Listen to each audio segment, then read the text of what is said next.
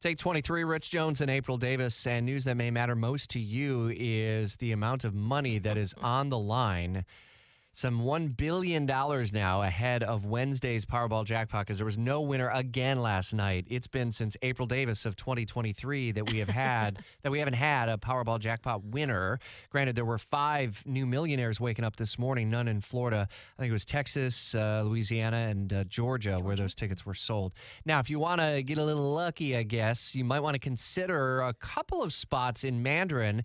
We head to one of them near Loretto Elementary School. Action News Jax's Alexus Cleavenger. And when we used to take our kids over to Loretto Elementary to drop them off to class, I'd sometimes drop into that store and grab a coffee or something to drink. And they show you blatantly all the winners that they've had through the years there.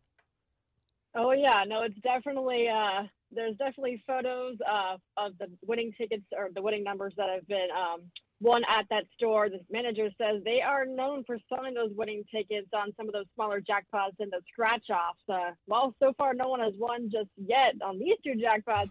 We actually, my photographer and I, we got our lucky tickets right here. We're feeling pretty good about the numbers. That's a wall of photos you want to be on, Alexis. So what are the jackpots up to now? Yeah, the Mega Millions jackpot sitting at $640 million, and the Powerball sitting at $1 billion, yes, with a B, after no one's matched all 6 numbers in Monday night's drawing. Have they said that they've had people come in over the last several weeks as the jackpots have grown to buy tickets, maybe faces that they haven't seen much before? Yeah, they definitely did say, obviously they've seen most of their regulars come in and out, but they have seen a couple of those new faces looking to buy a ticket when I was here on Friday, actually, and they were telling me that a lot of people come from not only Georgia, but South Florida as well to buy those tickets.